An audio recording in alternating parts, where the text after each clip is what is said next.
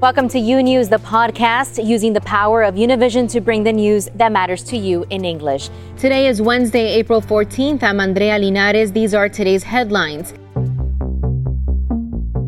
Kim Potter, the Minnesota officer who shot 20-year-old Dante Wright during a traffic stop, will be charged with second-degree manslaughter, according to prosecutors, after another night of protests in Minneapolis. And with the trial of Derek Chauvin now in its third week, the defense making their case, calling the former Minneapolis police officer's actions against George Floyd justified. And controversy erupting after the CDC pauses the rollout of the Johnson & Johnson vaccine. A handful of cases of blood clots reported from at least 7 million people given that vaccine. This and much more today on U News, transmitting live from our newsroom in Miami. As reported by several major outlets, Minnesota officer Kim Potter, who resigned from the force on Tuesday after the shooting death of 20-year-old black resident Dante Wright, will be charged with second-degree manslaughter by prosecutors. This after protesters once again took to the streets in the Minneapolis areas, facing off with police and National Guard troops. Hundreds took to the streets of Brooklyn Center, Minnesota for a third night of protests over the police killing of Dante Wright. Initially peaceful, by nightfall the tone of the crowd had changed, with protesters throwing water bottles and other objects at officers and authorities firing pepper spray and flash bombs. Many arrests for riot and other criminal behaviors. We have upwards of 60 arrests for people that will be booked into the Hennepin County Jail for various charges. Some demonstrators used a line of umbrellas to shield themselves. Earlier Tuesday, Kimberly Potter, the officer who shot Wright, and the police chief, Tim Gannon, both turned in letters of resignation. I'm hoping that this will help bring some calm to the community, although, I think ultimately people want justice. But the mayor says he has not accepted Potter's resignation amid outcry from local leaders who say she should be fired because a resignation could allow her to collect a pension. Meanwhile, Wright's loved ones, including the mother of his 2-year-old son, are demanding a murder charge against Potter. Completely charged, and I just want justice for my son's dad because it's just not fair. Records show Wright failed to appear in court on charges of possessing a firearm without a permit and running away from law enforcement. Body camera video shows Wright trying to get back into his car during the arrest. Officer Potter is heard yelling, "Taser," but then fires her gun. Police officials called the shooting an accidental discharge. Now Potter's home in a nearby suburb is barricaded and guarded by police, as many question how she could have made that fatal mistake. And just as George Floyd's family did last year, the Wright family is looking for more answers surrounding their loved one's death. One of the family's attorneys, Jeffrey Storms, told CNN that Gannon's explanation that the shooting appeared to be an accident is by no means proper or enough. Now let's go to former federal prosecutor Renato Mariotti for more on these late-breaking developments out of Minneapolis. Thanks so much for joining us today. Thank you. So it's looking like Kim Potter will be charged with second-degree manslaughter. What are your reactions to these charges? I'm not completely surprised because, unfortunately, jurors, people out there like the people watching this program, often give the benefit of the doubt to police officers. And so prosecutors have to take that into account when they charge, because the standard and the burden of proof is so high. You have to prove guilt beyond a reasonable doubt. You have to make sure that all the jurors are on board with that. If even one juror disagrees, you'll have a hung jury.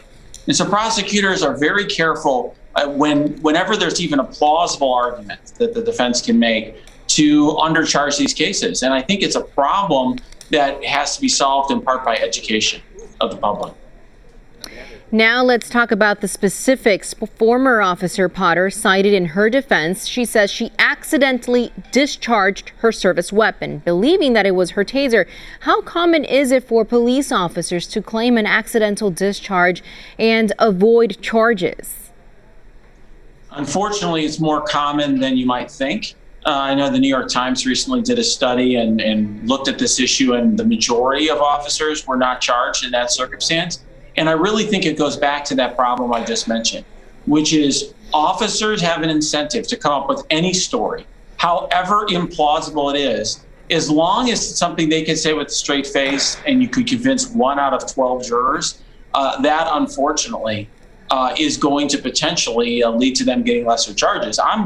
I am heartened here that there was at least a charge brought, but obviously I think everyone has a right to be very concerned and alarmed that an excuse that I think most of us could see through. I think most viewers know that there's a big difference between a firearm and a taser. If not, go look it up on the internet and you can see the difference. They look and feel very different. Nonetheless, this got her a lesser charge here. And I don't mean to get ahead of ourselves, but I would like to look ahead. If former Officer Potter were to be charged and if she were to be convicted of second-degree murder, what kind of sentence could she be looking at? Second-degree manslaughter, I think, was the charge, and there would be looking at a sentence of imprisonment. But look, the judge would have an opportunity. She or he would have an opportunity to consider all of the factors that that go into that, the circumstances around the case, and so on. So the judge could potentially give a serious sentence compared to other second-degree manslaughter cases, but it's never going to have those very substantial penalties that would come with, let's say, a murder charge. And what that means to me is I think certainly if convicted, the officer is going to spend some time in prison, but just not the length of time that we would expect in a circumstance like this. Now, we know that she did resign before she could be fired, but that resignation hasn't been accepted. Could any of this change any of the criminal aspects of the case? No, and I do think that it would be likely excluded from the trial. In other words, the department's determination regarding whether or not they terminated versus she resigned would not be something that the jury could consider in determining whether or not she committed the crime.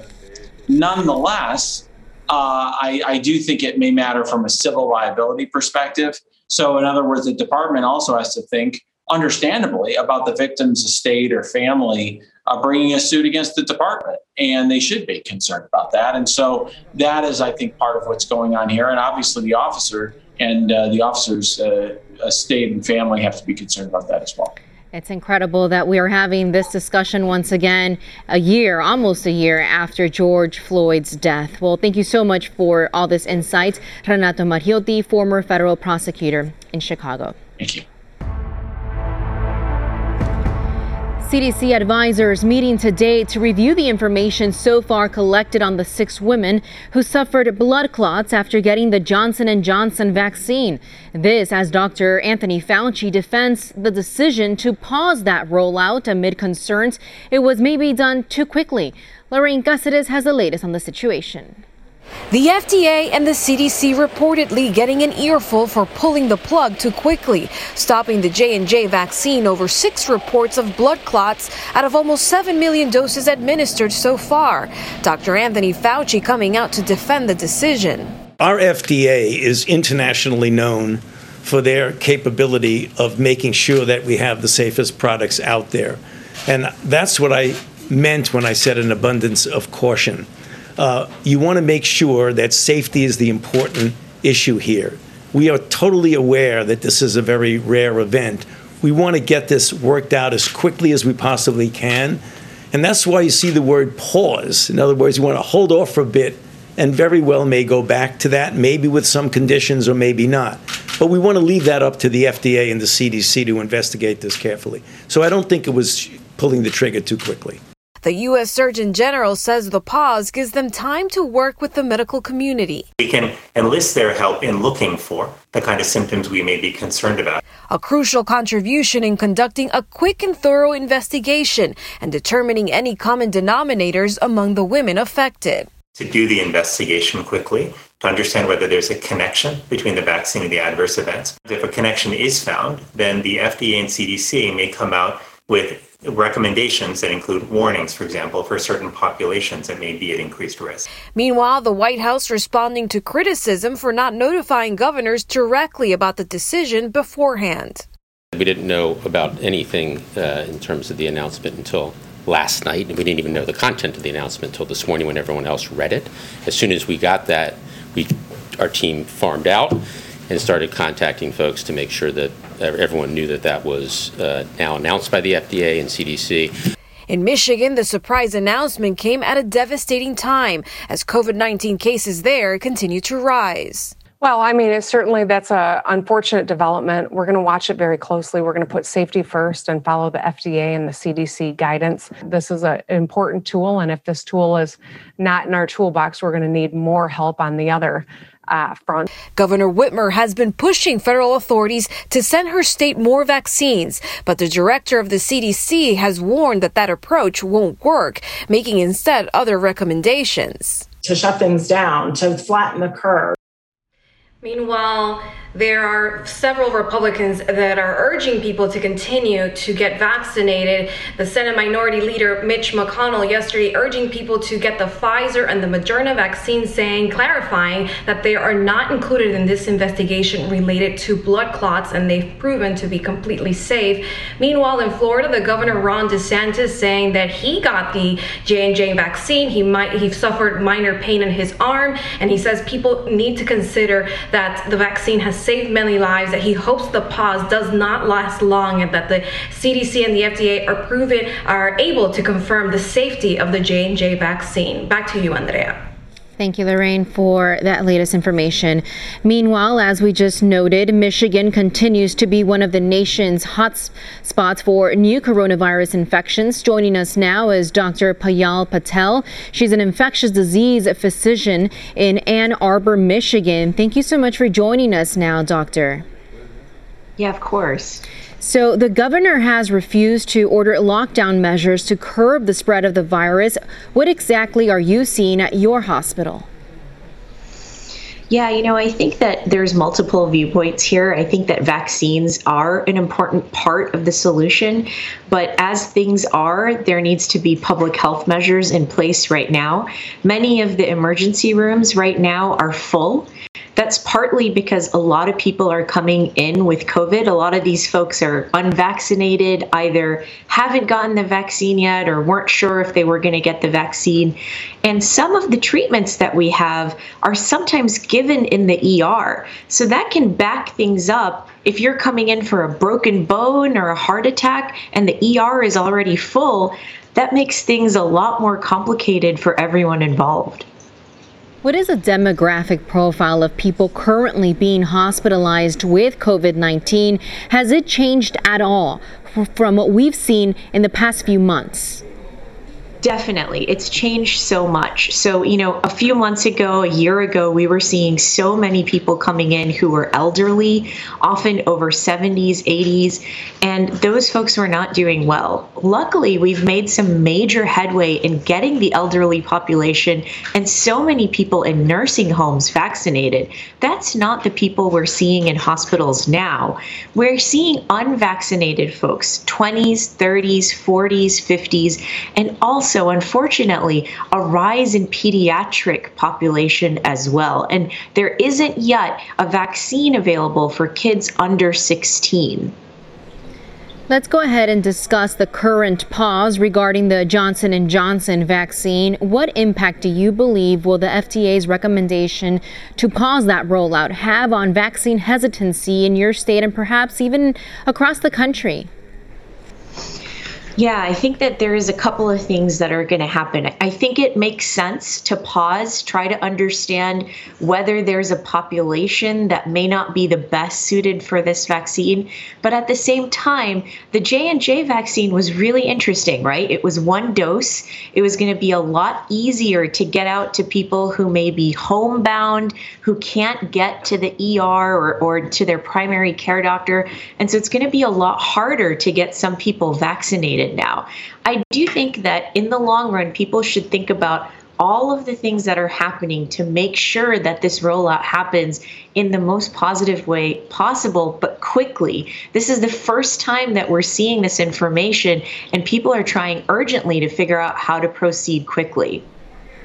In your opinion, was the FDA and CDC's decision to pause distribution of the J&J vaccine based on 6 cases an appropriate one?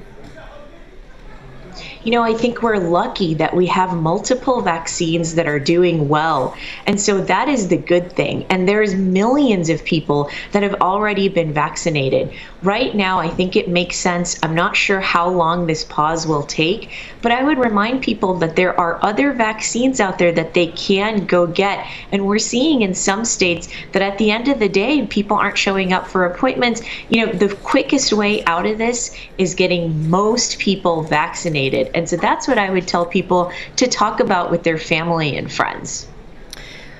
What do you think it will take to lower new infections in Michigan? I mean, your state was locked down for quite a very long time, and now we're seeing, all these new cases, new infections, and it's quite concerning. What will it take? It is very concerning. And, I think part of it could be that we're seeing a lot of these infections are one of the variants, and it could be that that variant is easier to spread.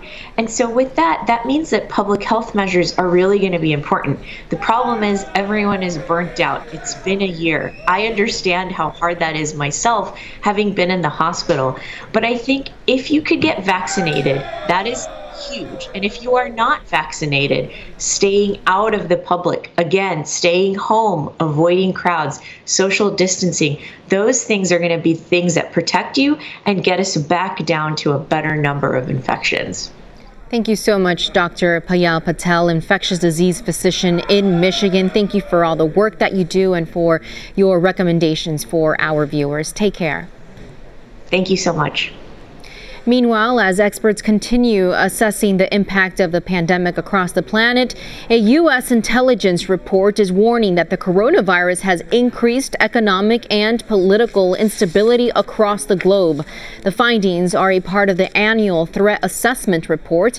That report outlining that the dire economic conditions that could cause top security concerns are the risk of internal conflicts, surges in cross-border migration, and even the collapse of national governments.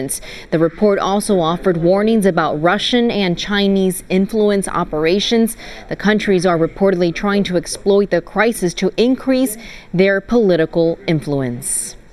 And in foreign policy news, President Joe Biden will be announcing his administration's plans to withdraw all U.S. troops from Afghanistan by September 11th, the 20th anniversary of the terrorist attacks. Janet Rodriguez has the latest from Washington, D.C. Janet.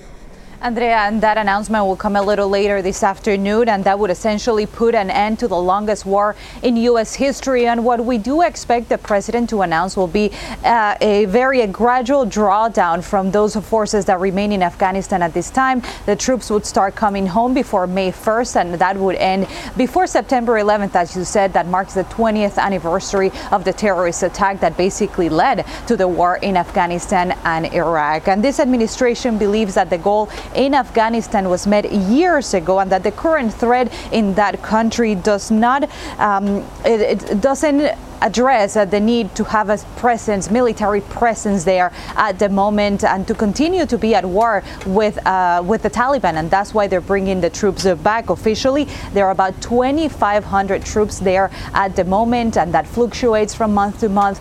But we do know that this war has cost trillions of dollars throughout the years, and that about 2,000 service members have lost their lives. U.S. service members have lost their lives in the past 20 years, and about 100,000 Afghanis, civilian Afghanis, have either been killed or injured in the war. And we do know also that this goes beyond that deadline that was May 1st. That was the original deadline that then President Trump had agreed with the Taliban to bring the troops home. When asked to this administration why this deadline had been moved and pushed all the way to September 11th, and if it has anything to do do with that 20th anniversary. The administration, the government saying today that no, doesn't have anything to do with that 20th anniversary. Instead, there was a thorough review as to when and how to bring the troops home safely,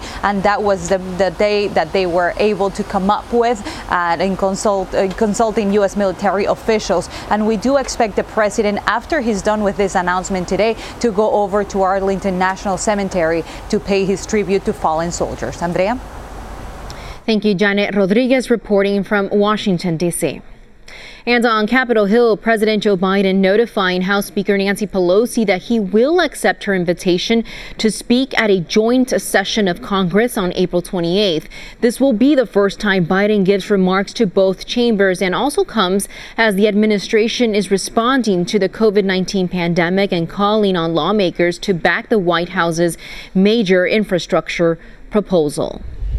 And Speaker Pelosi says she is open to creating a select committee on the Capitol riots. That is, if efforts to create a bipartisan 9/11-style commission continue to remain stalled. Pelosi made the revelation during an exclusive interview with USA Today, saying she would soon be introducing legislation to harden security at the Capitol. She says despite knowing some people in the mob made comments about wanting to kill her, she always felt safe because of the security around her. And in other news out of Washington, the head of the IRS announced yesterday that the IRS is on track to start sending stimulus-enhanced child tax credits to millions of families. That means new advance monthly payments of as much as $300 per child could begin flowing to lower-income families this summer.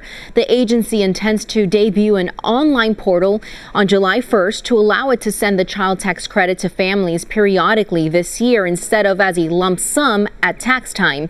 They can use the portal to inform the IRS of any changes to their households in 2021 or to just opt out of monthly payments. More of U News after this short break. Imagine a daily newscast that speaks to you about your world in plain English. Each weekday, we partner with Hispanic America's most trusted news source to bring you the stories from home and abroad that matter to you. They don't know when they're going to be able to go back to work. Victims also from Mexico and this mass shooting. Officials in and out of the residence. We're going to continue fighting. U News covers the news of your world and makes it easy to understand. Your news, your world, U News on Fusion. Welcome back to U News.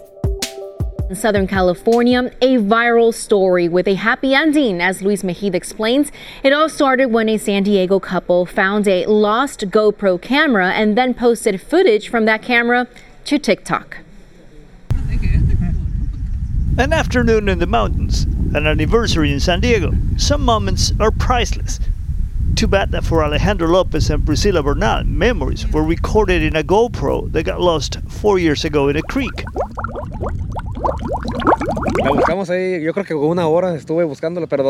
They spent more than an hour looking for it. Finally, they had to give up. The camera was lost, and so were the images. Until a day, 4 years later, when Rio Villa and her boyfriend found the GoPro and posted the videos on TikTok to find the owners. What if they're not together anymore? Do they even want to see this footage? The video became viral. It was viewed for more than 3 million people, among them Alejandro and Priscila. Even though they could hardly believe it, they drove to Los Angeles to meet with Rio Villa and get the camera back. An unlikely happy ending for an unlikely story. Creo que es un mensaje de Dios de que nada es imposible. Todo se puede y que todavía hay gente buena en este mundo que Alejandro and Priscila believe that is a sign that most people are good people and that good things are still possible. In San Francisco, Luis Mejide, U News. Thanks for listening to U News, the podcast. Don't forget to follow U News on Instagram, Twitter, and Facebook. And if you haven't yet, go to Apple Podcasts and subscribe, rate, and review. And join us tomorrow for a new episode. Until then.